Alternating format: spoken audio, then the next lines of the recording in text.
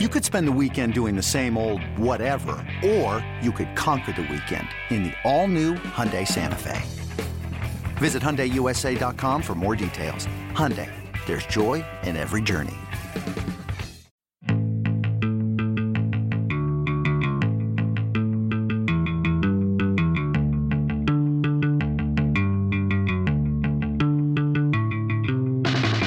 Coming to you from Great American Ballpark, it's the Better Off Red podcast.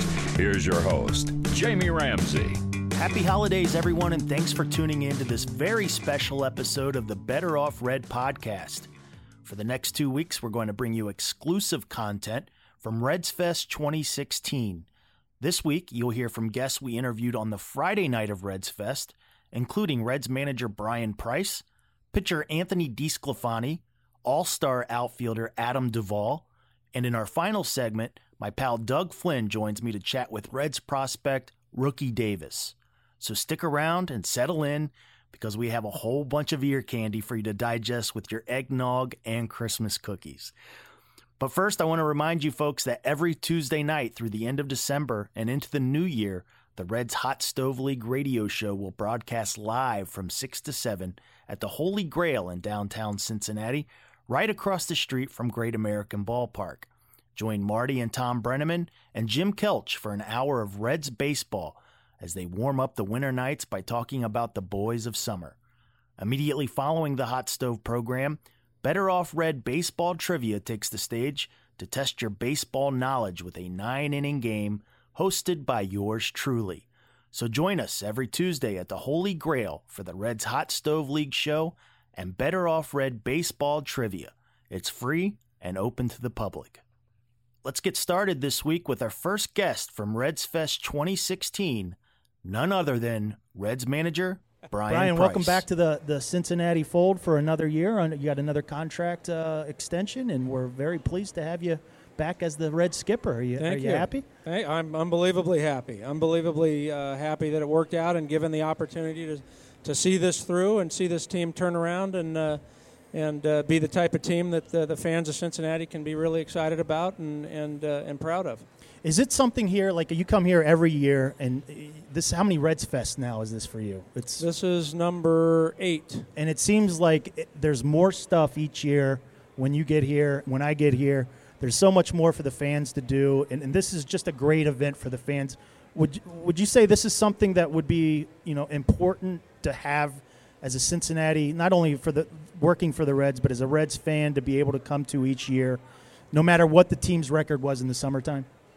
Yeah, well, the thing that's to me is wonderful about it is that it's just not an opportunity to get an autograph. It's a great opportunity to get an autograph or to meet a player, but it's an outstanding opportunity to spend a day or 2 days completely engrossed in not just current Reds baseball, but Reds history, an opportunity to learn more about the ball club, the chance to be around the alumni, some of the most impactful players in the history of the Reds organization. And the culture of baseball runs so deep in Cincinnati that this is so much more than just simply a time to get people together for autographs and pictures. And I'm really glad that the community and the Reds Nation embraces this opportunity as they have. Yeah, I often tell people that come to Reds Fest, and I know a lot of people, and I know the autographs are a popular thing, but I tell folks, if you're coming just for the autographs, you're missing 90% of what's going on here. Yeah, you really do. I mean, there's so many interactive events. We got kids hitting wiffle balls over there. We got coaches, clinics. You've got opportunity to go out there and spend time with some of the great alumni that are here signing autographs, video stuff, historical pieces, places to eat, Q&A with players. I mean, it's a really nice opportunity to just get totally immersed in it in the first weekend of December, which is, to me, is phenomenal. Yeah, and let me ask you, you mentioned the alumni. Do you get a chance to talk to those guys and ask them maybe even get tips or just catch up with some of the guys that you don't normally get to talk to during the season? Well, I do. I mean, I was really fortunate when I was first hired to be passed Pete Rose's phone number, and Pete was willing to talk to me about managing in Cincinnati, and that was a great honor, and I've had an opportunity actually to meet him in person for the first time last year when his number was retired and he went into the Reds Hall of Fame. But the other opportunities are just to be able to work side by side with Joe Morgan. Yeah. Jack Billingham and Jim Maloney, and of course everybody's. There's all sorts of favorites. David Concepcion, for me, was a personal favorite watching the Big Red Machine in the 70s. But even a guy like Doug Flynn, who's legendary in these parts and one of the best people I've ever met. But that's just a small sampling. Clay Carroll's been wonderful to deal with. Tom Hume, Ted Power, who's now on our coaching staff. Just some really neat people. Yeah, and do you get a chance also to talk to the young players, like some of the minor league players that maybe weren't in camp in spring training in 2016 or the years before, that you get to put a face with the name and talk to those guys? And do you get a chance to do that while you're here? I get a chance. It's limited. As you can see, I think a lot of people that are here realize that these players and coaches and alumni are being led by a guide from station to station, and we're on a very tight schedule. And so there's not a great deal of mingling opportunity. However, what I found has been extremely beneficial has been going on the Reds Caravan and being able to spend 3 or 4 days with a handful of young Reds players that get a chance to learn about the culture here and what exactly they got the opportunity to sign on for when they signed with the Reds, especially in regards to the history and the expectations as being a Cincinnati Red. Yeah, going back to the alumni, we had Jim Maloney on the podcast here last year, and he was pleasantly surprised when I told him that you had a picture among several pictures of former Reds pitchers hanging in your office. I said, Jim, Brian thinks enough of you that he has one of your pictures hanging up in his office, and he was genuinely touched. What's your relationship like with Jim Maloney? I love Jim Maloney. He comes to spring training every year. He spends a week with us, walks around, talks to the pitchers, is out there watching bullpens, passing on. He's very, very conservative with what he offers up because he never wants to step on anybody's toes. This is one of the great pitchers of the late 50s through the early 70s in Major League Baseball, and one of the all-time great Reds starting pitchers. So he has so much to offer, but he's just such a gentleman, and that's a treat. And he's actually one, in my office I have 5 large pictures that represent my personal starting 5 Reds starting rotation. Oh, I didn't know that was the significance. That's the impetus behind each picture. So he's there with Jack Billingham, Don Gullett, Gary Nolan, and Bronson Arroyo. That's a pretty solid starting 5 right there. It's a nice rotation. So getting back to the Reds minor leaguers, we just had Aristides Aquino over here, and I know you've heard a lot about that young man. And also I know Jesse Winker's here. You got to be excited about some of these guys that are coming up through the system. Is there anyone in particular that you would like to mention? Well, I just met Ariel Hernandez, who was a kid that we got from the Arizona Diamondbacks, and everybody already knew that he threw really hard. What we didn't know is how quickly he could learn to command his curveball, improve the command of his fastball, and make jumps up in our system to where we feel he could impact our big league team in pretty short order. He's one of many, many guys. I think one of the things that should be pointed out is beyond Nick Senzel, who's a terrific-looking prospect, we were rated as having the best draft in 2016 out of all the Major League Baseball teams, and that speaks to the depth of athletes and Major League talent that we were able to draft in a single draft. That makes me even more excited considering all the players that we've accumulated over the last year plus. So there's a lot of things for me to be excited about and Reds fans to be excited about moving forward.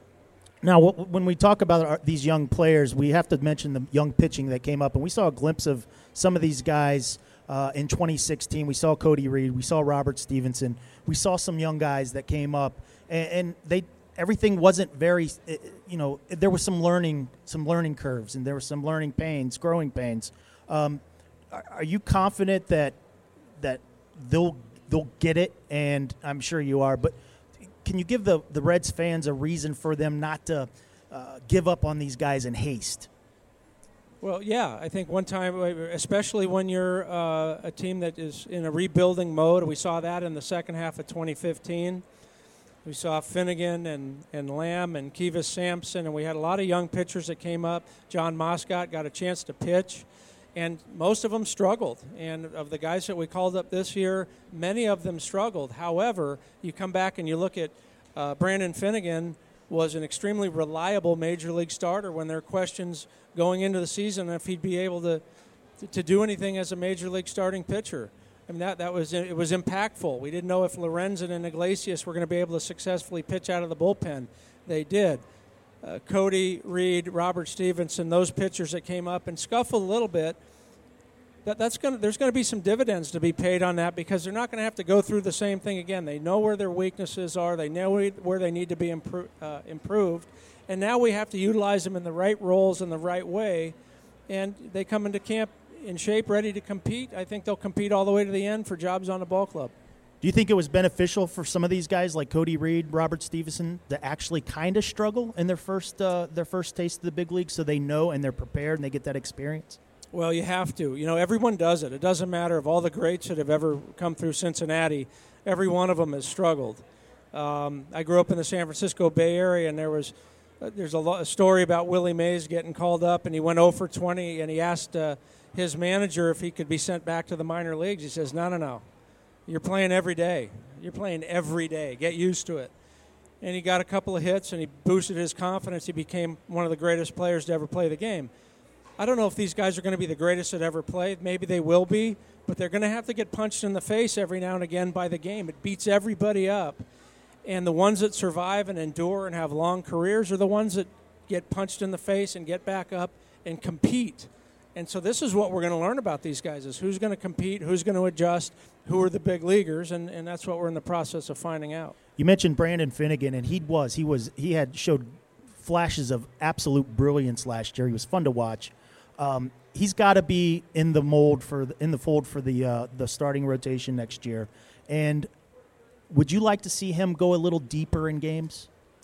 Well, I would, but I think we also understood that we have to lead him gradually into how he accumulates his innings. The other part is that he tends, for a young pitcher, which is not uncommon, he throws a lot of pitches to get his outs. So it wasn't uncommon to, after 5 innings, sometimes 4 innings, have 85 to close to 100 pitches where we just had to get him out. It was the responsible thing to do. In the second half, he threw way more strikes. His walk ratio came down somewhat, and that represented an opportunity for him to pitch more innings. And now, after getting a full season as a starter under his belt, I think we can have higher expectations on higher pitch counts and more innings accumulated over the course of the 2017 season. What a pleasant surprise Dan Straley was in 2016, both on the field and in the clubhouse. I know he was an absolute treat to have he's kind of a character, and it was fun to have him around. Wouldn't you agree? I would agree that he was absolutely a fun character, and more importantly, very good pitcher. You know, you're willing to put up the guy with a guy that's a bad apple as long as he's producing, and if they don't produce, you don't like the bad apple. But the thing about Dan is that he's fun to be around, and he competes and works unbelievably hard. And he got an opportunity to establish himself as a major league pitcher. He had some opportunity in Oakland, in Chicago with the Cubs, and in Houston with the Astros. But this was the best opportunity to simply be given the ball every 5th day and run with the opportunity, and he did that. And he's made himself I hate to say an established major league pitcher, but he's established the fact that he deserves to be in our starting rotation moving forward, and with the opportunity to continue to build his credibility as a major league starting pitcher. Something that you talked about towards the end of last year, and I know you've kind of hinted about it in your tenure as the Reds manager, is the way that you're going to use the bullpen. And I think I love your thoughts on this, and I think it's a forward-thinking process. And you saw a glimpse of it in the postseason this year with the way Dave Roberts used his bullpen, bringing in Kenley Jansen in the 7th inning of an important game. I think it was a clinch game. And then you saw it again in the World Series when Aroldis Chapman's coming in early, pitching more than 1 inning. Is this something that you're subscribed to, that you're all in 100%, or is it still something that you're thinking about as far as bringing in your best reliever in the toughest spots, whether it's the 7th or 9th inning? Well, more than anything, what we're trying to do is build a group of pitchers that are multiple inning pitchers that we can find a way to make them comfortable all pitching in the 9th inning. Now, that doesn't mean if you have a 7-man bullpen that all of them are going to pitch in the 9th inning in a game you have a chance to win or a close game. But what it does mean is that we don't want to just have one guy that's the closer and he's the only one that has learned to pitch comfortably in the ninth inning. So we'd like it to be Iglesias. We'd like it to be Lorenzen. We already know Cingrani has been comfortable pitching in the ninth inning. We'd like Blake Wood to be able to pitch 2 innings and maybe be at 8 and 9. The point is the more innings that we use Iglesias or Lorenzen, the less chance they have of pitching the next day, and now we need somebody to be able to pitch the ninth inning or the 8th and 9th the following day. So we need more than one person capable of pitching that inning. The other part is many of our best prospects are starting pitchers that may end up being better as relief pitchers. We don't know that yet. But with a starter's background, to have the durability and the series of pitches that allows them to get left-handed and right-handed hitters out, we don't have to create specialty roles. Right-hander that gets righties out, lefty that gets lefties out. This guy can only throw 1 inning. This guy can't throw back-to-back days. We want to have a bunch of guys that can throw multiple innings, that get left-handed and right-handed hitters out, and that we teach to get comfortable pitching in the ninth inning. And now we can have more Clay Carrolls, more Pedro Bourbones, more Raleigh Eastwicks that are multiple inning guys that can pitch in any role with success. And the big key to that is for these guys to set ego aside, set save opportunities aside, and think solely about winning games. And that's the attitude that all of our players should have. Yeah, I agree 100%. And I think that you mentioned it. I think that kind of I think in this day and age, there's a contract being made based on how many saves you have. And I think that's a shame because, like we see you see some of the elite relief pitchers nowadays are the guys that come in the 6th, 7th inning that can get guys out, and they're the reliable guys that teams need to call upon, whether it's in the regular season or the postseason. You're right, and I think what's happening, it's such a statistically driven business. Statistics talk when it comes to negotiations. The thing that happened, Chapman, that was was great. He pitched all those innings, and that was great, and they won the World Series. Good for the Cubs. However, the guy to me that really made a name for himself was Andrew Miller, and people saw the value of a guy pitching that can pitch 2 2/3 innings and completely dominate to get you to your closer. And he's going to get paid very well to do that, be either as somebody's closer or as a 2 to 3 inning setup man that helps get you to the closer, and it cuts out all those other guys that are high-priced 1 inning pitchers. I mean, those guys burn through your payroll. You have too many guys that throw 1 inning but get paid $6 to $8 million to do it.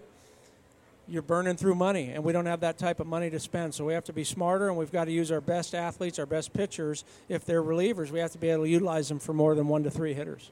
One of the topics that you talked about here at Reds Fest was Jose Peraza. And I know that's kind of maybe a semi-controversial topic, but just talking about him right now, you had to like what you saw in the second half of the season, or not even the second half, but when he came back up after being demoted to Louisville, he came back up. He's a guy that you could really count on for a base hit, getting on base. Yeah, and to me, not a controversial topic at all, and I appreciate the way you asked the question, because to clarify, I don't see any controversy at all around Jose. He did everything he did in AAA to get the opportunity to come to the big leagues, and when he came to the big leagues, he performed. He's a big leaguer. And if that means that we're sprinkling him around to get him playing time, or if that means that he's playing one position every day, that's yet to be said. But he's a major league player that will help the 2017 team win games. We don't need to send him to AAA to get seasoning. He's a big league player. And now we have to work hard, and maybe that means he's got to bop around. He's played left field, center field, second base, shortstop. And are you comfortable with him at each of those positions? I am. I'd like to have him play one position, but we have really good players on our roster, and that means somebody has to give up a full-time spot. And I don't think that's going to happen unless we are making trades or something changes with our roster. But he should be on our roster. He's a major league player and one that can impact us in a way that helps us win games. Brian, finally, before we let you go here, could you please keep Larry Herms out of trouble here at Reds Fest? I don't know. First of all, he's a chick magnet. That goes without saying. And so there's really no place for Larry to hide. So I'll do the best I can. But, I'm getting older. I'm not very elusive myself. Brian Price, what an absolute pleasure. You were the first guy I was looking forward to seeing here at Reds Fest, and I just enjoy your company, and I'm glad you came by today. Well, good to be with you. Really good, Jamie, and a treat. Ladies and gentlemen, that's Reds manager Bryan Price. Please give it up for Bryan. Just before Reds broke camp in 2016, Anthony DeSclafani suffered an oblique injury that forced him to the disabled list. He made a season debut in June and went on to post a 9-5 record in 20 starts, pitching to a 3.28 ERA. Here's our next guest, Anthony DeSclafani. Okay, ladies and gentlemen, we're joined by Anthony DeSclafani, the right-handed pitcher for the Reds, who had an outstanding season this year. Anthony, welcome to Reds Fest. Oh, thank you. Yeah, it's on. Thank you. It's it feels great to be back here in Cincinnati. With all the fans, this is a great event, and seems like an awesome turnout so far, and should be a fun 2 days. So you are in Cincinnati. When did you get in, and how long are you going to be here? And what do you do aside from Reds Fest when you're here? Do you work out at the ballpark and do some of that stuff? Yeah. So I got in at 5 o'clock, yesterday afternoon, and me and Dan Straley and Tony Rendo, we went straight to Soto. had ourselves a good dinner. That's the first place I hit up once I get back here in Cincinnati. That's a real good spot, and. This morning got a little workout in with some of the guys, and I'll end up stay here 2 days and leave Sunday morning. So you weren't responsible for Soto catching on fire this morning, were you? Maybe. I don't know. No, I don't know if it was a Soto or was it Nada. It was right everything, in there. huh? Yeah, I think the buildings that have them both there it was a little. I can't have Soto go down. That's my spot. That's your spot, huh? Yeah. So let's talk a little bit about your 2016 season. You were injured at the beginning of the year, but when you came back strong. And for my money, you are. And I tell people all the time when I talk to the baseball people that I know that you are quietly one of the best pitchers in the game. Do you feel yourself progressing and improving, or is it just something that you continue to do the same things every day, every season? It just so happens that you're getting the results.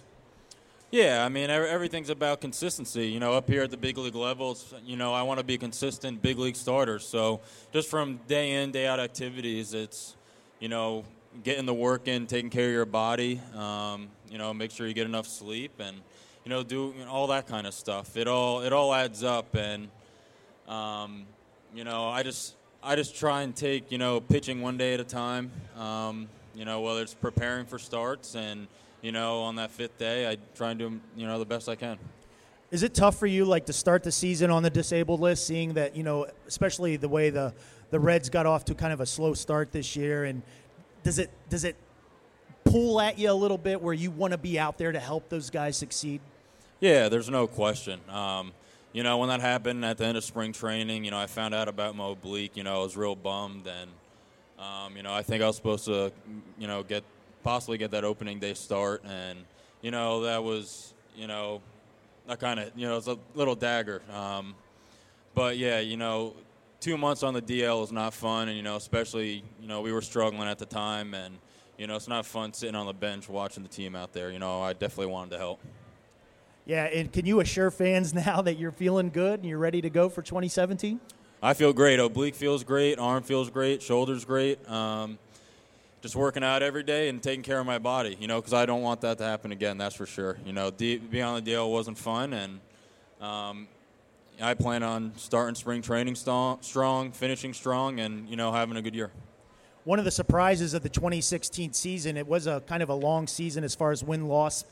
The record went for the Reds, but one of the things that you have to be excited about and to be a part of was the Reds starting rotation started to really kind of flourish in the second half of the season, especially with yourself, Dan Straley, who was probably the surprise of the season for the Reds. Brandon Finnegan pitched great, showed flashes of brilliance. You had guys like Tim Adelman out there. Is it something that you're pretty excited about going into 2017? Yeah, there's no question. We're all relatively, young guys, just trying to, gain experience and learning from each other. But yeah, like you said, it's an exciting starting staff, especially with Homer Bailey coming back. I feel like he'll anchor a lot of stuff down, and Brandon Finnegan had a nice, strong, solid season, and like you said, Dan Straley was, maybe to you guys it was a surprise, but I think to Dan, he knows what kind of pitcher he was, and he was just waiting for that opportunity to get the ball every fifth day, and he obviously took advantage of that, and you got to tip your hat to him.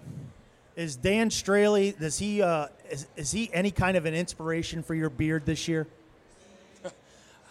Man, that's a tough one to ask. I kind of last season I really started. I was just growing it, and then once I came back, I think I was 6-0 or 7-0, and I wasn't shaving it. But my beard will not ever be as long as Dan Straley's. Hey, talk about a little bit about that first complete game that you threw this year. I believe it was in where were we? We were in Arizona. I was on that trip, and you were lights out that game. And that was your first one. To my surprise, after the third out, I had to look at your stats to make sure, because I swore that you had one before, but I was surprised that was your first complete game shutout. How sweet was that for you? Man, that was awesome. Yeah, I've been close before. I've had a couple 8 innings since there where I thought maybe I could go another inning or whatnot, but getting that first complete game shutout, was really special. And man, I was so locked into that. I got that third out in the inning, and it took me a quick second to realize I was done with the game. Like, that was it. Like, I don't have to go back out there anymore. I kind of paused and then, went up to Cabby and, did that. But I was awesome. I was locked in, and that was a lot of fun. And not only is that like a great personal achievement for yourself, but that kind of picks the team up, like when especially a long season, you're trying to fight for those small victories. For you, that was a huge victory. For the team, it's a huge victory, but also at the same time, I think it picks the clubhouse up a little bit. Did you feel that at all? Yeah, when everyone pushes for everybody to do great all the time, and that's not something I feel like. I think it's not something that's not easy to do. Is complete game shutouts. I think I heard somebody say someone's first shutout usually comes when you throw like a no-hitter or a perfect game, right? So it was special, and everyone in the clubhouse congratulated me, and everyone was excited, and obviously I thank all my teammates for that. There was a lot of support and defense behind me for that game, and run support. It made it a little easier. Well, like you said, run support, but usually when pitchers or teams get in a game where they're blowing out a team, things kind of even out. But in that case, you buckled down, you stayed true, and it paid off, and you got your first complete game shutout. And you mentioned the fact that this club, or at least in 2016, the Reds were really good in the clubhouse. I was fortunate enough to be in there a little bit. Of course, I don't wear a uniform, but just being around you guys, you could feel the camaraderie. And that's something, I'll be frank with you, it's been a while since it's been that tight, and it felt like you guys were really tight this year. Can you confirm that? Can you talk a little bit about what it's like being around those guys every day and how you guys pull for each other? And because you're around each other for 200 days of the year, let's be honest. And very long. Yeah, long time. Very long time. No question. Well, what makes it good is the Reds are rebuilding, so there is a lot of young players there, and you're able to kind of go through everything together, the ups and downs, and that's what ends up building a team, and that's how you gain that chemistry. And we are around each other a lot. 200 games, and everyone's just got really solid personality. You can joke around with each other. That's how you get through such a long season, being able to crack jokes and bust each other's chops and stuff like that. And we're able to do that, and that loosens teams up, and you become more tight-knit group, and at the end, that's how you win championships. We had Cody Reed over here in the Connect Zone earlier, and he had his struggles as a young pitcher making his major league debut this year, and having a loose clubhouse like that has got to be easier for him to endure those lows. And is it something that you guys try your best to try to pick guys up like that?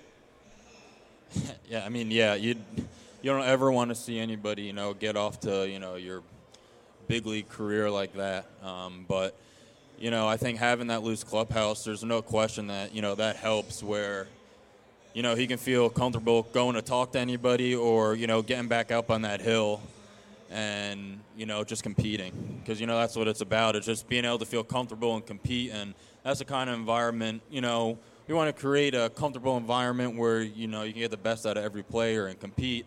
At the same time, you want guys to, you know, buckle down. And if you're not getting the job done, you know, you better put in that little extra work to, you know, get going and help the team out. So. Yeah, and Cody is a guy that I'm sure you'll agree, and even Robert Stevenson and some of the other guys that are coming up, you got to be excited for those guys. And it's not fair to judge those guys based on the small sample size that they provided in the 2016 season, correct? No, not at all. I mean, you could say the same thing about my 2014 season with the Marlins. I was up and down 5 times. I had maybe a total of 30-something innings, and my ERA was a 6.5. Even with such a small sample size, you know, I had some really good games where, you know, I was lights out. I had those few games where, you know, I probably got a little nervous during the game, and you're really trying hard to get that last out, and before you know, your guys are hitting balls off the wall in the gaps, and things aren't falling your way, and, you know, that creeps your ERA up a little bit, and, you know, don't look so good. But you can't judge people off small sample sizes, so those guys will get their opportunity this year, and hopefully they take, you know, advantage of it. Let's talk a little bit about Homer Bailey. How important is Homer Bailey to this pitching staff, not only when he's on the mound healthy, but in the clubhouse as well? No, it's important. It's important to have a veteran guy that's been here, you know, done it, experienced, been through stuff.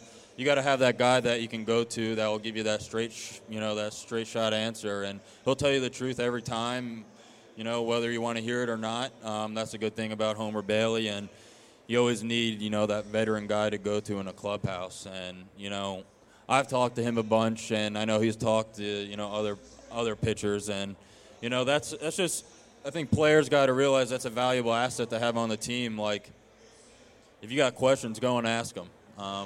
Because even sometimes just talking about certain stuff might help, you know, relieve, if you're struggling, if you're talking about something to another teammate, you know, that might help relieve some stress. And but it's just good to have him on the club. There's no question.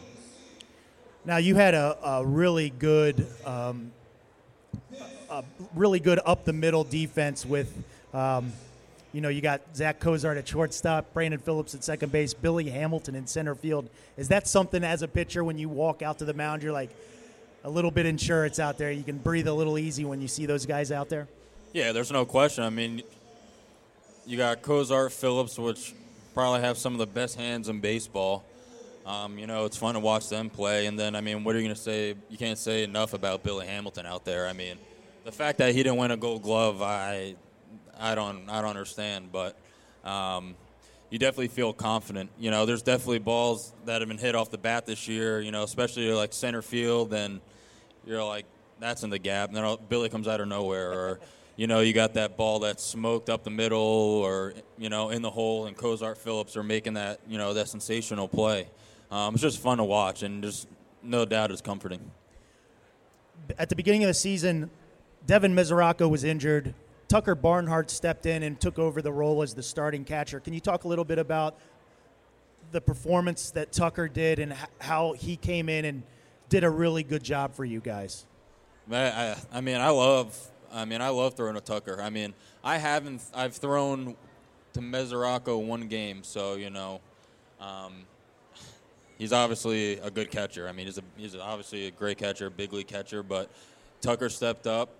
Just like, it's all about opportunity and, you know, kind of running with it. You take advantage of it or not, and, you know, Tucker did a great job this year taking over, you know, that starting role and managing pitchers, and, you know, he was a bull behind the plate this year, calling games, blocking games, always, you know, willing to learn, and that's what you want from a player and especially a catcher. How's the? I remember at the middle of the season, the Reds made a coaching move, and they promoted Mac Jenkins to the pitching coach, and they brought Ted Power up from Louisville. And Ted's been familiar with a lot of the players that have come up through the Louisville AAA area. How did that, if it did affect you guys, how did that coaching move go for you guys? And what kind of relationship do you have with Mac and Ted Power and even Brian Price? You know, I think it affected us in a positive way for sure. I mean, I'm not knocking Riggins at all because I think he was a great coach. At the end of the day, you know, us as pitchers, you know, the pitching coach doesn't throw the ball for you. You got to take, you know, some accountability for yourselves. But with that said, I mean, there's no question that Mac Jenkins earned that, you know, that role, and Teddy Powers obviously deserved to come up. And, you know, those are two solid guys. You know, I worked a lot with Mac Jenkins my first year here with the Reds. You know, any question I had, you know, I went to him a lot, and he did a lot of worked with me all the time. So it was great to have him come up in that role last year. And, you know, Teddy Powers, like you said, talked a lot with, you know, knows a lot of the younger guys, and that's what we got. We got some young pitching. So it's great to have guys, you know, that he's worked with before, knows a little bit, and kind of, you know, help them make adjustments up here. And before I let you go, Anthony, give us your take, what you see personally as far as where this team's going. Are you excited about the direction it's going? I know you had to take your lumps in 2016. You might have to take your lumps in 2017. But at the end of the day, do you see this team headed in the right direction? Yeah, there's no question. I mean, we've definitely made some additions here over the past few years. And, you know, you can't count out young guys because young guys want to prove a lot. And, you know, I was saying this last spring training, you know, what I thought was going to happen in 2016. And I think if some of the guys, you know, didn't get hurt, I think 2016 is a little bit of a different story. I mean, these young guys, Iglesias, Lorenzen, I mean, those are two big guys that came back to this bullpen and, you know, bolstered that thing. So I think there's a lot to be excited about. If we all start healthy, you know, this 2017 season, I think you're going to see a lot of, you know, what we did that second half last year, if not, you know, a little bit better. Anthony, it's always a pleasure to see you. Thanks for coming by. Cool. I really appreciate you coming on the podcast. Oh, well, thanks for having me. All right. Ladies and gentlemen, that's Anthony DeSclafani. Give it up for him. In his first full year in the big leagues in 2016, he hit 33 home runs, made the All-Star team, participated in the Home Run Derby, and was named a finalist for the Gold Glove Award. Not too shabby. Here's Reds left fielder Adam Duvall. Okay, ladies and gentlemen, we're joined by Adam Duvall, 2016 Reds All-Star. Adam, how's it going, man? It's going good. It's going good. How's your busy? How's your off season treating you? It's treating me good. It's been busy itself, but you know what? It's been good to take a little time off and regroup and get ready for 2017. Yeah, I almost want to feel sorry for you because you didn't get an All-Star break off, but at the same time you were an All-Star, so that's pretty cool. Yeah. I mean, you can never complain about that. You know, as much as those, 4 days would be nice, you know, it's always an honor to be named as an All-Star. And, you know, hopefully I never get those 4 days off. Yeah, exactly.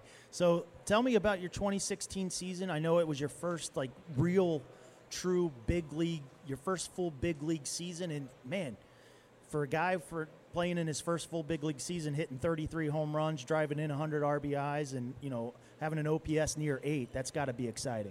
Yeah. I'd always felt that I could do that, but,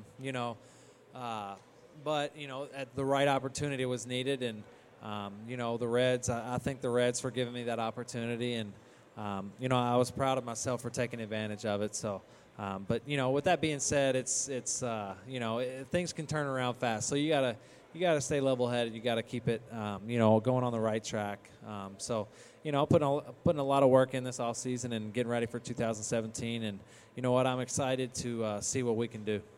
And are you excited about the direction this team's going? I mean, I know it's tough to lose 90-some-odd games and still maintain a positive attitude, but me personally, as a guy that works for the teams around you guys a lot, I am excited. I am, looking forward to seeing what you guys got, and especially if you're healthy and if everybody comes up strong, it's going to be a good team that I think fans are going to be proud of. What do you think? Yeah, I think, you know what, I think, I think a lot of people are counting us out, you know, like they have done the past couple of years. But you know what, I think a lot of people will be surprised at what we're bringing. And, I think the caliber of baseball that we're going to play next year is going to be pretty good. And, I think we'll win more games than people are going to give us credit for.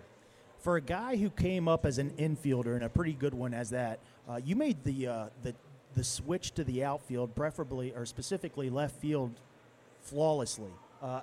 Did it take a lot of work? I mean, you made it look easy out there. Yeah. I mean, that's one thing that I've always worked on. That part of my game that I've worked on the hardest is my defense. And, I think going from third base to left field helped me out a lot because it's a lot of the same angles. It's coming off the bat the same. And, I felt very comfortable out there. And, and I'm just looking to get incrementally better, at different things and, try to take that into next year and, see how it goes. So at the end of the season, you were named a finalist for the Gold Glove Award in the outfield. That had to be a special cap to a very special season. Yeah, that's one of the proudest moments in my baseball career because, I've always had the knock on me as, isn't a spectacular defender, doesn't have a position sort of type.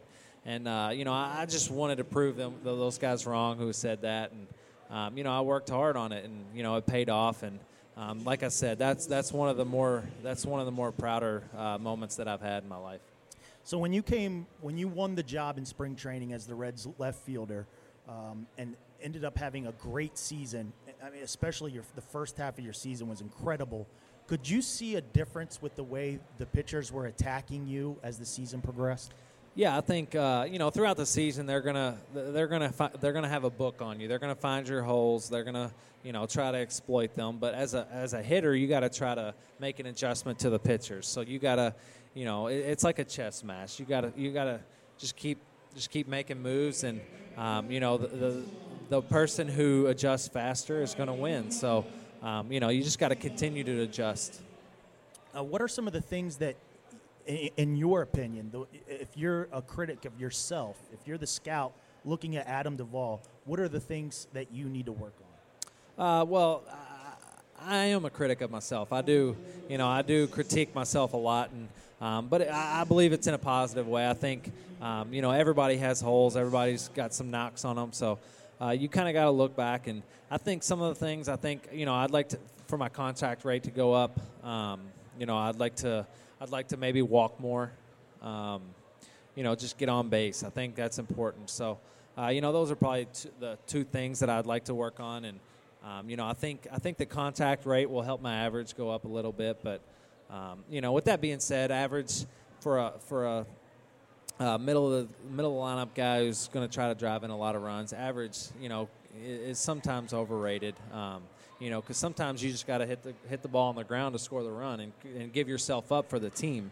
So, with that being said, it's just like I said, incremental. It's just incremental things that you want to try to get better at. I think some of the critics of you in the 2016 season will point their fingers at your second half stats. And you had 23 first half home runs, 10 in the second. That's not a reason to panic for Adam Duvall, is it? Oh no. I mean that's I was very proud of how I ended the season. We were in St. Louis. I had a really good series, hit 3 home runs in that series, drove in 9 or 10, I think, that series. So, I finished on a good note and kind of figured things out there at the end. And if that season went a month longer, then I don't think we'd be talking about that. Yeah. I tend to agree with you because you did finish strong. I do remember watching that St. Louis series thinking, yeah, this guy he's adjusting as the pitchers adjust to him, and It was a good thing to see. And let me ask you, like having a guy, and first, seeing you at the All-Star game, especially in the Home Run Derby, and seeing Jay was serving as a mentor for you at the All-Star game. First of all, it was probably great when you found out that Jay was going to be an All-Star with you. And second, how important were guys like Jay and Joey Votto for you in your first full big league season? Oh, I mean, they, very important. Those guys, they mean a lot to me, and I still talk to Jay a lot. He took me under his wing while he was here, and I thank him for that because he's a great guy, and he taught me a lot. He taught me the ins and outs of being a big leaguer, and when I came over, I had some time with the Giants, and but he really took me under his wing, and that meant a lot to me personally. And how about a guy like Joey? Just watching him on a daily basis, you get to see him every day in person, like a few feet away in the batter's box. How amazing is he as a hitter as another big league hitter, seeing him every day and just trying to learn from him. Yeah, he's it's unbelievable to watch. He his work ethic and his routine is dialed in. I mean, he's focused. He's in there. He's working. A lot of people see him on the field and that's it. They don't really see all the work that goes in before the game, and he credits it a lot to his work, and it's impressive to watch, especially the length of time that he can stay hot and stay locked in, because a lot of guys can get hot for a week, but it seems like he can get hot for a month and then 2 months and then like it happened the second half. So right. And you mentioned earlier some of the things that you want to work on is walking more, and obviously Joey's got such great plate discipline, but in my opinion, if you're going to hit 33 home runs, you're going to end up, that's just going to be a correlation where you're going to end up walking more. And you want to get your contact rate up. That's, something that you're not concerned with, but that's something you want to improve incrementally on. Your defense is great. You got to be excited, like at 27, given that opportunity, coming over in a trade in which, maybe that, everybody at first was talking about Keori Mea, who you were dealt with, and then you come on like gangbusters in spring training. You have a great season. It's got to be great for you. And can you just talk a little bit about just the season in general for you personally, and maybe even touch upon your All-Star game experience as well? Yeah, I mean, it all starts with the opportunity that I was given. Being traded over from the Giants and then given the opportunity to play left field with the Reds, and it was a whirlwind. Going into spring training, I knew that it was going to be a dogfight, and Schebler, he played great. So we were in a platoon there, and I kind of got hot at the right time, and I took advantage of the situation, and I was proud of myself for that, because I believe in this game you don't get too many opportunities, and so the few ones you do, you need to take advantage of, and I felt like I did that, and I was able to keep that going throughout the season, and but like I said, there's a lot of things that I want to get better at, and in the off season is the time to do that, and I'm just looking forward to to getting back out there and seeing what we can do and this team can do in 2017.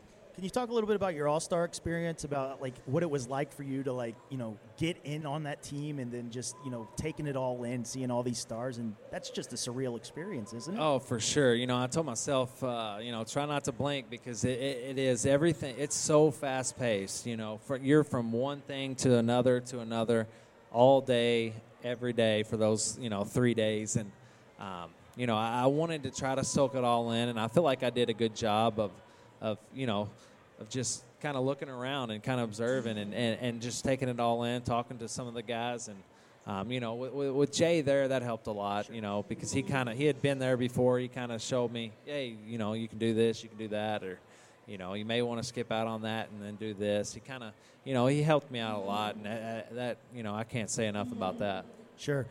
Adam, you take great care of yourself. What kind of regimen do you work on in season and off season?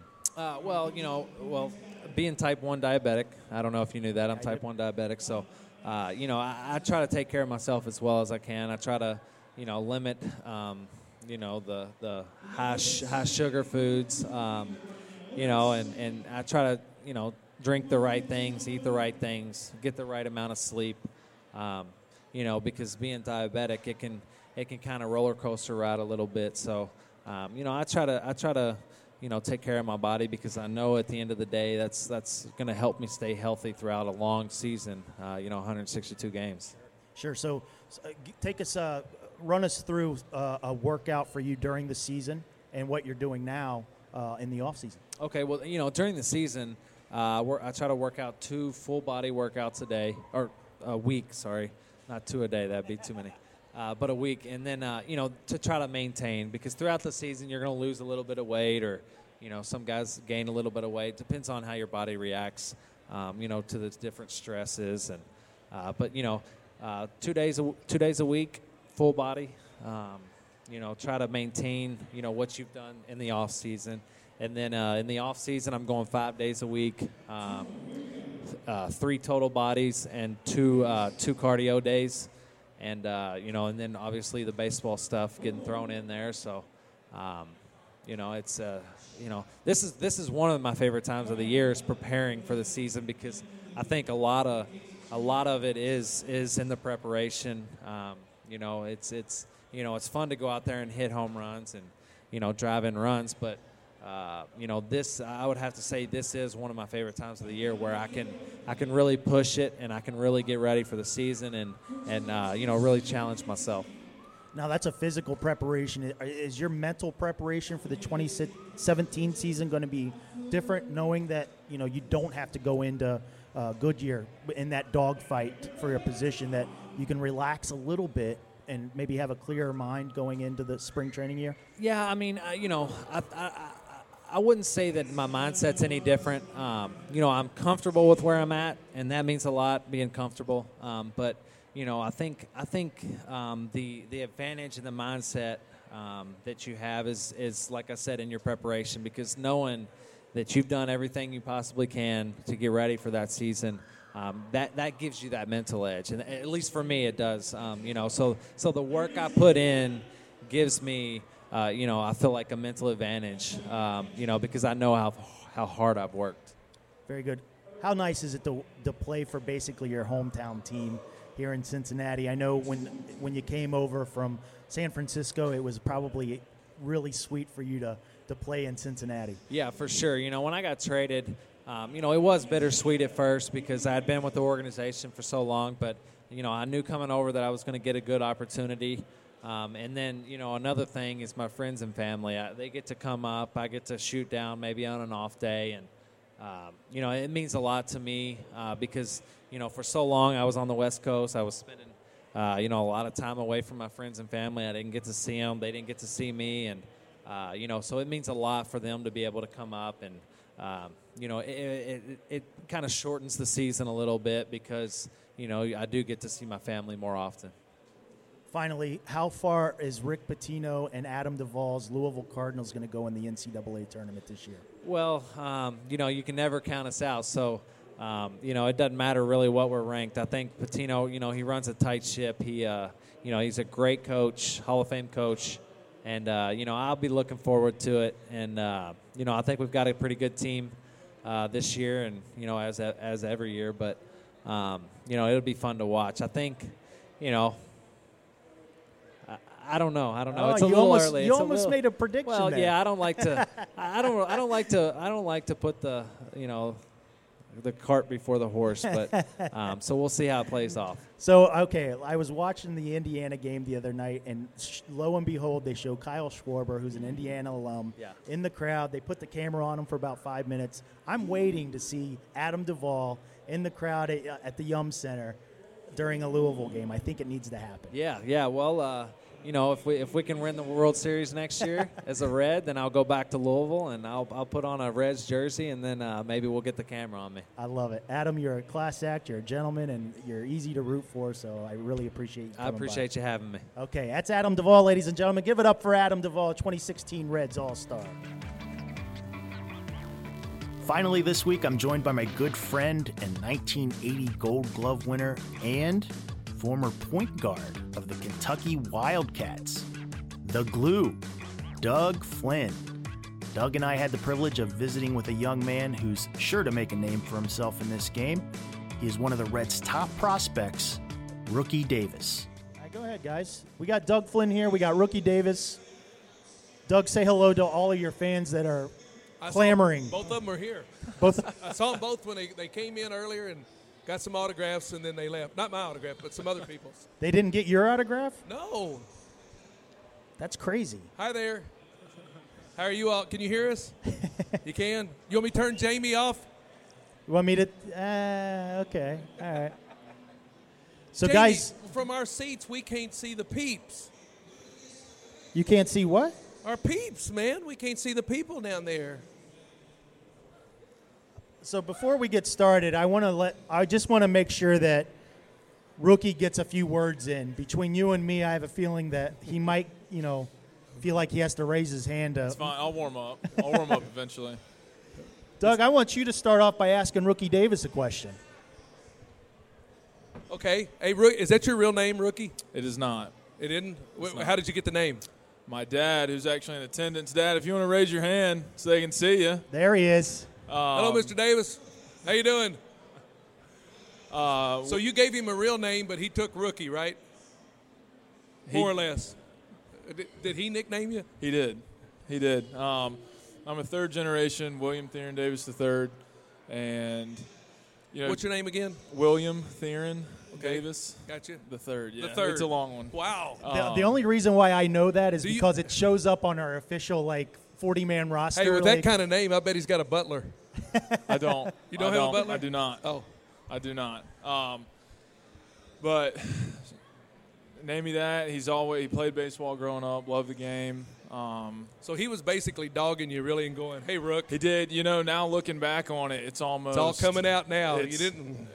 I think he just set me up for it. I've had a lot of people ask after my first year in the big leagues, then what happens? And I don't have an answer. Oh, that's a good point. I was wondering about that. I actually, of the weird things that I think about, I thought about that one day. Are they going to continue to call him Rookie after, I guess it's his name, right? I've taken it a step further, too, when I'm, 50 years old. Yeah. Then, is it still Rookie? Yeah. It's. Hey, if that's what you answer to, and if that's what got you here, stay with it. Jamie, I think your job will be to come up with another name for Rookie when he gets to the big leagues. I don't think that's my job. I think his parents would be offended if I came up with another name. No, they wouldn't. He's in the big leagues. They don't care. I guarantee that. I play a year in the big leagues. They don't care what you call me. Now, that's the best answer right there, because once you get there, baby. Well, I don't think he's too far off, Doug. I hear you. Rookie Davis came over, of course, in that Aroldis Chapman deal. The Reds, were critiqued on that trade, but as far as I'm concerned, that was a good trade for the Reds, considering that the Yankees moved Chapman onto another team because, in turn, he was a free agent at the end of the season. And the Reds got 3 great players out of that deal, in my opinion. One of them being with us right now. And the one who will decide whether it's a good trade or not are going to be the people that were involved in the trade. I happened to be involved in a trade one time, which in the headlines of the newspapers. It all goes back to Doug Flynn. Here we go. Jamie, if you got to go out and do something, we can handle this, I promise. But I had to go. It said in the newspaper, this is for you. This is ammunition for you. You know what the New York paper said when I got traded? Doug who? Midnight Massacre. Oh, jeez. They did, because they got. That's not good. The Reds were getting Tom Seaver, and me and 3 other guys were going to New York. But it did. The paper said the Midnight Massacre. Now, how would you like to live up to that? Well, I think Rookie would be amused to hear also that when you did get to New York, your car got stolen twice. Wow. Well, no. I actually had 2 cars stolen once each. And then wasn't when your first day at Shea Stadium, you go out in your uniform and somebody in the crowd was heckling you? You remember that, huh? You tell me those stories. I listen. I'm a sponge, man. Yes, you really are. I did. I get traded the first day in New York. I go out and I'm going to take infield, feel pretty comfortable. Got my uniform on, got my stirrups up, because here in Cincinnati we had to wear the stirrups really low, back when they wore stirrups. I walk out and I hear this guy say, Mr. Flynn. I went, oh, that's nice, Mr. Flynn. I turned around. I said, hey, how you doing? He said, you suck. And I went, well, welcome to New York. So, Rookie, let's talk a little bit about your season this year. You got up to the AAA level. You appeared in 5 games. You made 4 starts for Louisville, but you spent most of the season at Pensacola, where you had an ERA under 3. That's some good numbers right there. Could you talk a little bit about what worked for you at the AA level and your progression up to AAA? Yeah, I mean, in AA, obviously coming to a new organization, I wanted to try and establish myself not only as a guy that can eat up innings and produce solid numbers, but be someone that's a good teammate, a good guy in the clubhouse. And that was my first thing that I wanted to really hone in on. Yeah. But, in AA, I had a good season. I had some kind of nagging injuries that just one thing would get sorted out and then it would be another. But, the training staff down there, they did a great job keeping me going every 5 days. But just attacking guys, I got to give a ton of credit to Danny Darwin, my pitching coach in AA. He did a phenomenal job with, Jackson Stevens, Travis, Sal, Amir, me. I mean, those were the starting 5. Those are some big names right there. and he handled us well. He was, anytime you ever had questions, he was always there to answer them. And he preached to live, establish that inside corner. And that's something that I take away from him is, power pitchers, you have to be able to come in for a strike and come in for effect. And I didn't understand the difference between the two until this year. And the progression from AA to AAA, it's just I won't even say it's the talent. Some guys are deeper in lineups, but it's just the mentality, the mental approach. Game gets a little quicker, doesn't it? It does. It gets a little bit quicker, and, you have older guys that they've seen it. And I had a talk with Delino about it. Those guys are there for a reason. So it's just a learning curve that I felt like I was starting to get a better grasp on towards the end. Then obviously I went to Pensacola to pitch in the playoffs, which was a great experience. It's a learning curve like any other jump that you make. It's just how you adjust to it. And one thing that I didn't go away from my strengths. Yeah. For those, not to interrupt, but for those folks that might not be familiar with you, rookie, you are a right-handed pitcher. Yeah. You're a big guy. Mm-hmm. You're a power pitcher, right? Mm-hmm. Is that how you would describe yourself? Yeah. Fastball is your main go-to? Yeah, fastball. I use it probably 70% of the time. And then curveball, changeup, it just depends on each start, how often I use it. But I pitch off my fastball a lot, and that's something in AAA that I did. I continued to throw fastballs. I continued to challenge the guys, and that's something that they told me is whenever guys get up there and they struggle, they immediately go away from that because they're afraid of contact. But honestly, it doesn't matter what level I'm at. I'm going to continue to challenge guys, and if you're going to beat me, you're going to beat me, my best versus your best, and that's how I just approach it. You'll notice when you get up there, too, your defenses will get a lot better, too. Yeah. So you can be a little more comfortable throwing to contact. If you keep it in the ballpark, or in contact, if you keep it in the ballpark, guys will make the plays. Right. And that was probably the biggest difference I saw when I moved up. AAA, we had some great talented people. Back in those days, there was no place for us to go because the Big Red Machine was there. So you had guys like Ray Knight and Junior Kennedy, Ed Armbrist, or Joel Youngblood. We just didn't have any place to go play. So we had a pretty good ball club out there on the field, and our pitchers finally got to the point where they knew they didn't have to strike out everybody. Let them put it in play. We'll make the plays for you. Right. Doug, rookie mentioned that Danny Darwin was helping him learn the way of throwing on that inside corner. As a guy that had quite a few at bats at the big league level, tell us how important that is for him and how to attack that inside corner. Well, it is, and I played with Danny a little bit in Texas, and he was a power pitcher. I mean, back in those days, he had a goofy delivery, but he threw hard, and he had a real good moving ball, so he could run that ball in on your hands pretty much any time he wanted to. But, you see a lot of pitchers now, they're afraid to go to that. I mean, it doesn't have to be strikes. There's a difference between a strike and a good strike. I mean, there's a lot of pitches down the middle and up that are not good strikes. You can make that same pitch, a couple inches in this way or out that way, and you got a pretty good strike. And I think that's the important thing. When you learn to pinpoint that fastball where you want to throw it, then the rest of that stuff's going to be gravy. Yeah, and that's something, too. I mean, playing with him, I'm sure you're familiar with his mentality. He's a bulldog. I mean, he's mental. You're right.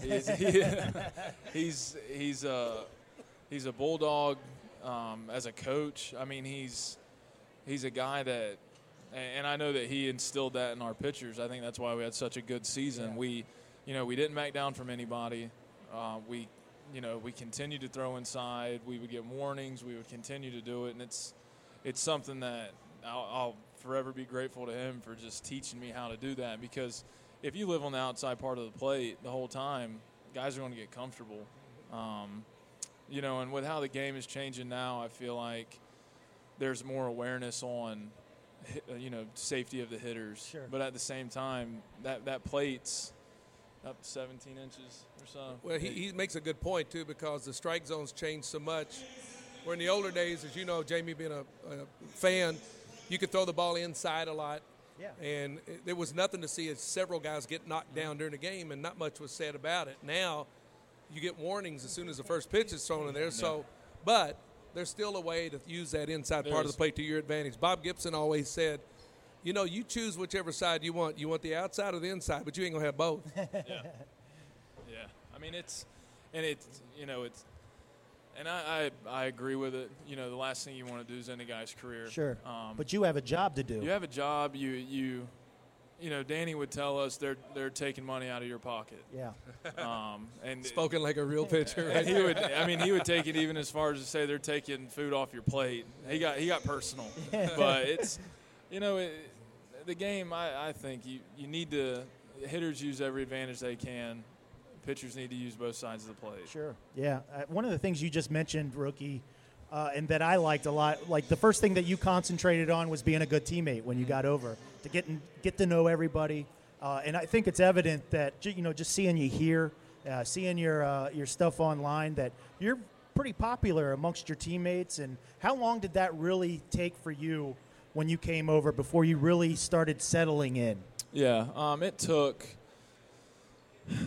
after the trade, you know, I was called about a pitching summit that happened in January, and that was the first time that I was really around that group of guys. You know, actually one of the first guys I talked to was Disco, and I sat at dinner and talked with him and Moscott for, you know, probably an hour, just because I wasn't, you know, I'm a shy person, and once I get to know you, that's whenever people really see it. So for me, at that summit, it was more of just observing, just see how the organization works. And even in spring training, this year was my first big league spring training I've ever been to. And, you know, you're nervous. Where do I sit, you know, to eat breakfast? I mean, everything's running through your head. All that stuff is like, a lot of people don't realize that stuff does wear on a young guy like that. That, as an older player, will get you the respect faster than anything else. If you go in loud, popping off, got all the answers, not listening, then you're – and I don't know, for the first 2 years, I didn't even speak with the big – matter of fact, I couldn't even go into the training room. I walked in the training room one day, and Joe Morgan said, "What are you doing?" And I said, "Nothing," and turned around and walked out. I had a big strawberry. So when he left, I snuck back in after infield practice, fixed up a patch on my side, but that was because I respected them. They'll let me know when I can talk and when I'm comfortable. Wow, you're really making up for it now. Oh, see how you are. You're just so bad. You know that. No, I mean, even just what he said, I was a firm believer. I knew the guys that were my age. I played against them in high A, like Amir, Sal, those guys. So I was comfortable talking to those guys. But guys like Homer, Jay, Votto, those guys, I wasn't going to initiate a conversation, just because the last thing I want to do is approach them and then say, well, who are you? Yeah, so but those guys, honestly, for it being my first camp, not knowing anyone, those guys were unbelievably welcoming. Homer, believe it or not, I talked to him a couple times whenever I was there, and very insightful conversations. I mean, and as far as my teammates that I played with throughout the season, it took, honestly, about a week and a half probably until I felt comfortable. And then the more I was around them, the more we started to mesh, and I think that's why our Pensacola team did so well. You know, we all enjoyed being around each other. Yeah, we just had Disco up here before you guys came up, and we talked a little bit about Homer. We talked about the clubhouse being, in my opinion, and Doug, you're around it as well. It seemed a little tighter this year than it has in years past. I thought it was really clear that those guys down there really cared about each other. And Disco said it makes it easier for guys like maybe Cody Reed and Robert Stevenson when they struggle when they first come up here. It makes it easier for them to endure that. And I think, Rookie, you'll see it when you come up too, like being around guys like you mentioned, Homer being one, the guy, the veteran in the clubhouse, and Disco's becoming a guy like that too, from what I can tell. Yeah. Well, you don't want to, when you're going bad or when you're going good, you don't need your friends right there. It's when you're going bad where you need somebody to come in. And I always thought if I could do it over again, the one thing I would get is an accountability partner. I would have somebody who would shoot straight with me. For instance, you come in off the mound, you say, "Man, those pitches were good pitches," and have somebody that was truthful with me and say, I thought they were low. I thought he made a good call. Or I thought they were high. Or if you get called out, I used to go into Joel Youngblood. He'd be laughing at me so hard. Say, Joel, that pitch is low. He said, no, that pitch is so good. But, you know, he was honest. And I think when you can get that kind of honesty that spreads throughout your team, where you are pulling for each other, and you got to laugh at each other because we're all going to screw up. So go ahead and laugh and have fun with it, but don't take – when somebody gets on you, take that as constructive criticism. Don't take that as them thinking they're better than you. And that leads me to ask you, Rookie, do you feel any pressure out there? I mean, you when you came over and you got traded for a superstar, let's face it, does that put any pressure on you to, like, come over to a new team and try to, you know, be lights out?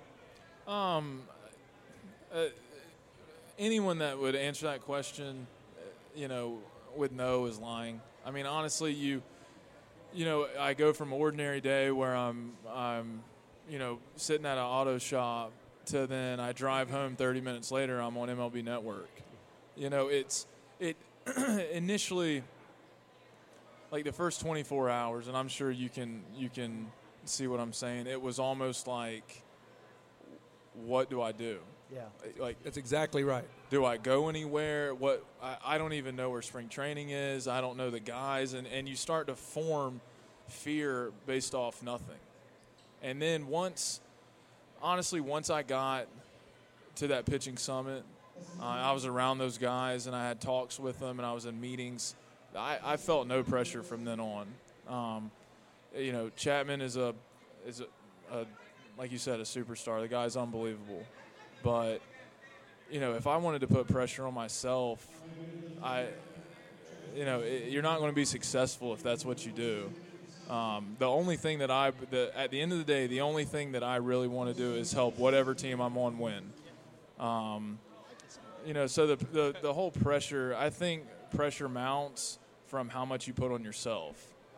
You know, and I was a big believer in after the trade, I didn't read any reports. I didn't read anything that people tweeted. You didn't read any blogs either, did you?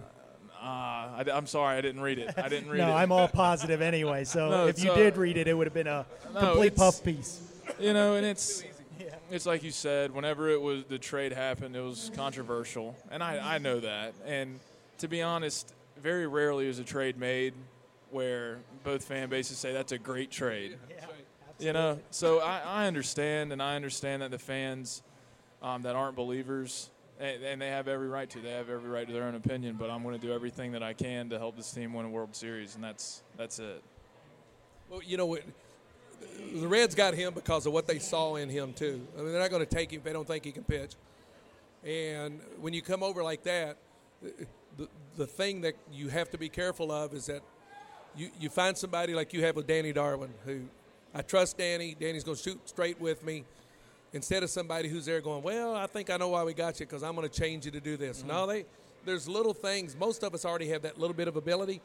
Now you find somebody that you trust enough that's going to just help you tone that. And but he's right. If you don't come over and try to say, well, I'll show them what that trade was all about. We all did that. I mean, when me and Zach and all of us went over to New York, sure, you want to do as good as you can do, but you do it within your own. You don't try to be anybody that you're not. And I think he's got a good handle on it. He knows what he needs to do to get better and to move on up to the big leagues. And we got some good pitching coaches in our system. Absolutely, Teddy Power's outstanding, and of course we know about Brian Price. What a great pitching coach he was.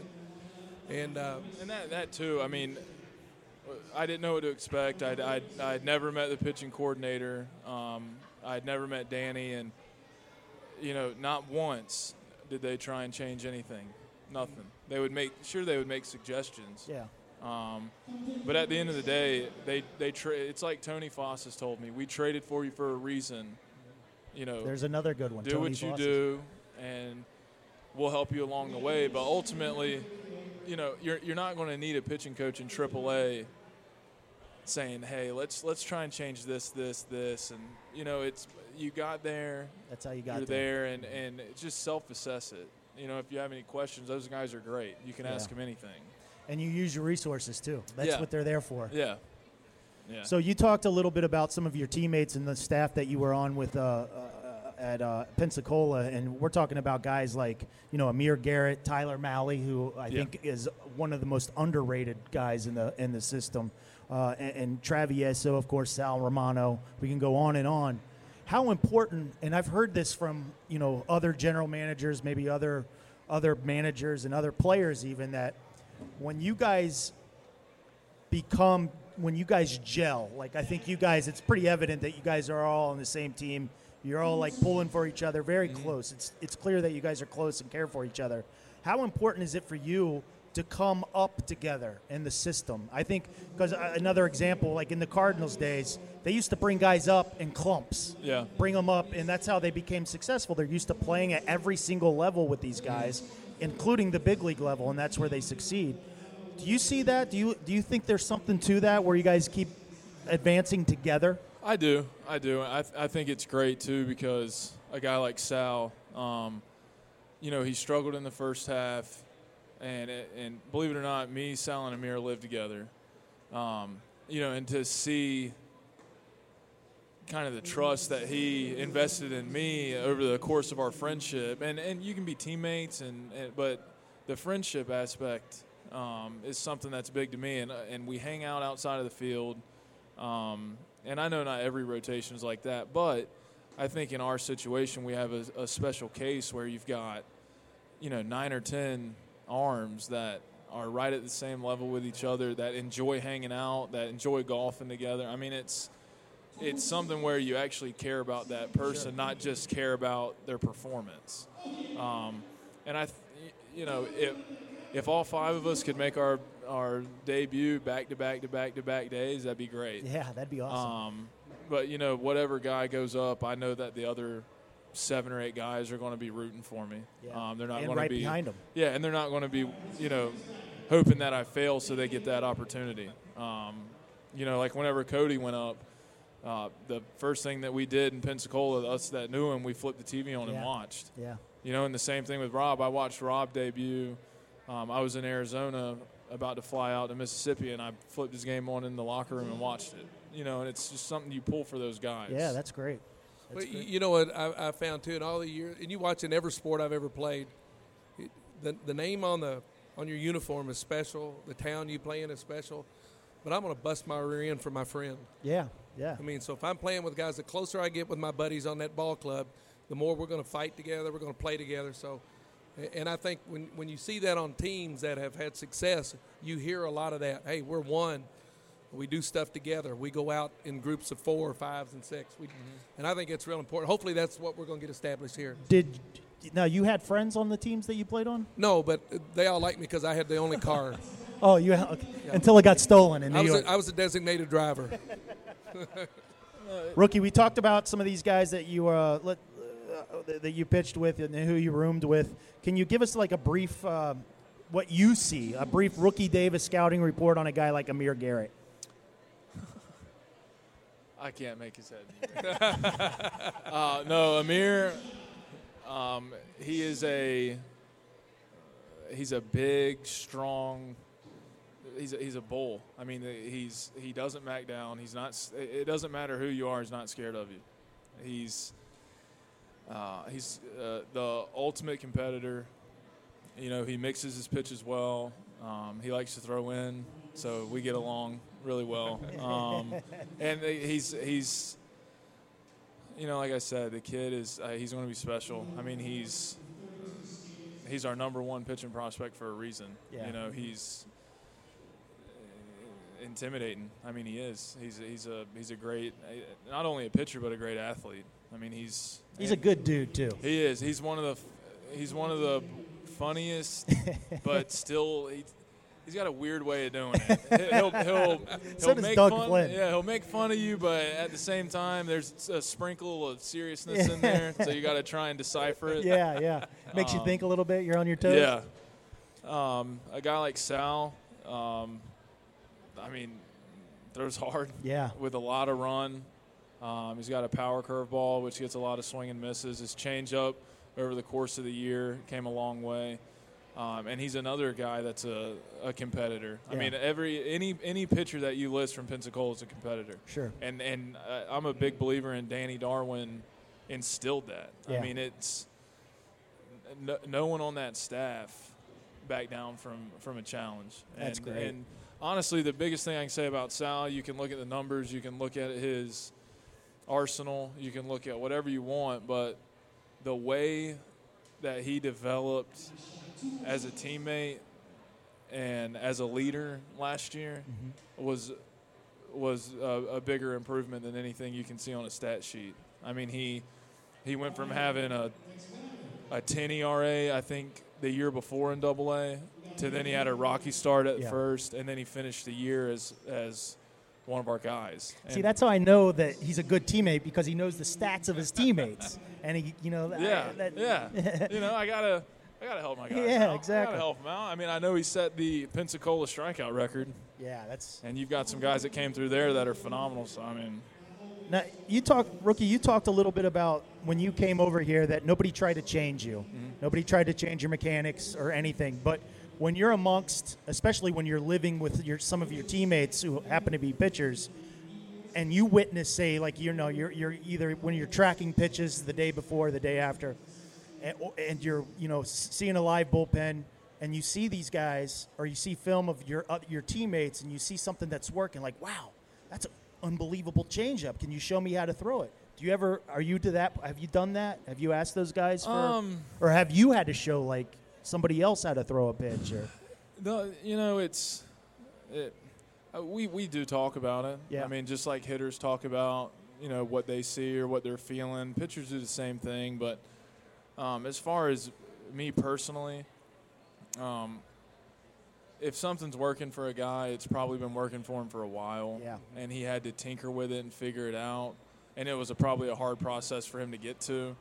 You know, so for me to ask him kind of exactly how he did it, I think would be hard to do. But we do talk about, most of the time we talk about scouting reports, honestly. Yeah. Like, you know, this guy struggles with fastballs in. You can double up on him. This guy struggles with breaking balls in the dirt behind in the count. I mean, it's not necessarily how to throw what pitch. Or like in my case, I throw a cutter. So guys may ask me, you know, how do you hold it? What action do you do with it? But as far as getting really in depth with it, I mean, we never. That might be something you go to your pitching coach and talk to him about. Say, so and so's throwing a pretty nice change. Yeah. Anything that I could do, but they would talk about hitters. Hey, when I pitched against him, this way I used to pitch him. But for exactly how to throw it, that would be just out of protocol and respect. You'd probably go to your pitching coach. Very good, guys. Thank you so much for coming by. Jamie, it's such an honor Doug to be Flynn, here. Rookie, a pleasure meeting you, buddy. Thank you. Good to meet you. This is making history right here. This is the first time that you guys met. It is. And it's probably the last time Rookie talks to you. Absolutely not. Whoa. Not. Whoa. That's getting a little personal there. I think we'll probably talk a lot. I'll probably see you at spring training. Okay. Might even do a ball game. And then we'll probably talk a little bit about Reds Weekly. Ah, that's right. Yeah. There we go. Anytime. All right, guys. Thanks so much for coming by. Appreciate it. Thanks, Jamie. It was so much fun catching up and chatting with our guests from the first night of Reds Fest 2016. We had a nice mix of guys that stopped by to visit with us, and I hope you enjoyed hearing what they had to say.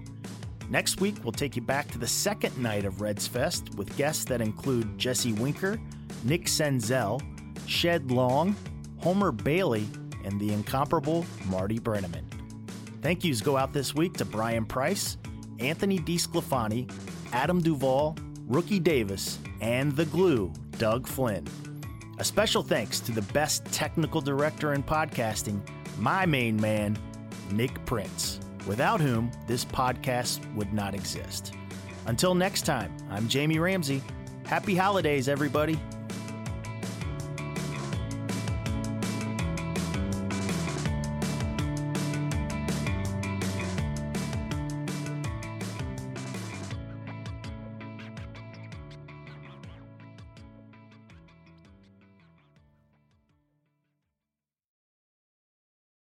Hey, Rob Bradford here. You guys know I'm always up for a good MVP story, and one of the best stories is Wasabi Technology. Wasabi is the world's hottest cloud storage company, and it's become the go-to provider for professional and collegiate sports teams, including 20 Major League Baseball teams like the Red Sox and NHL teams like the Bruins and Vancouver Canucks. Even the Liverpool Football Club is getting in on the Wasabi action. So, why is Wasabi the MVP? Well, Wasabi was purpose-built to free businesses from skyrocketing storage costs and unpredictable transaction fees that the Amazons of the world are charging. In fact, Wasabi is up to 80% less than those hyperscalers and doesn't charge a cent for businesses to access their data. From Wasabi's AI-enabled intelligent media storage, Wasabi Air, to the industry's only cloud storage service with triple protection against cyber criminals, data deletion, and ransomware, Wasabi's taken the lead in driving innovation in data storage and helping sports teams to unleash the power of their data. Wasabi, another Boston-based championship team.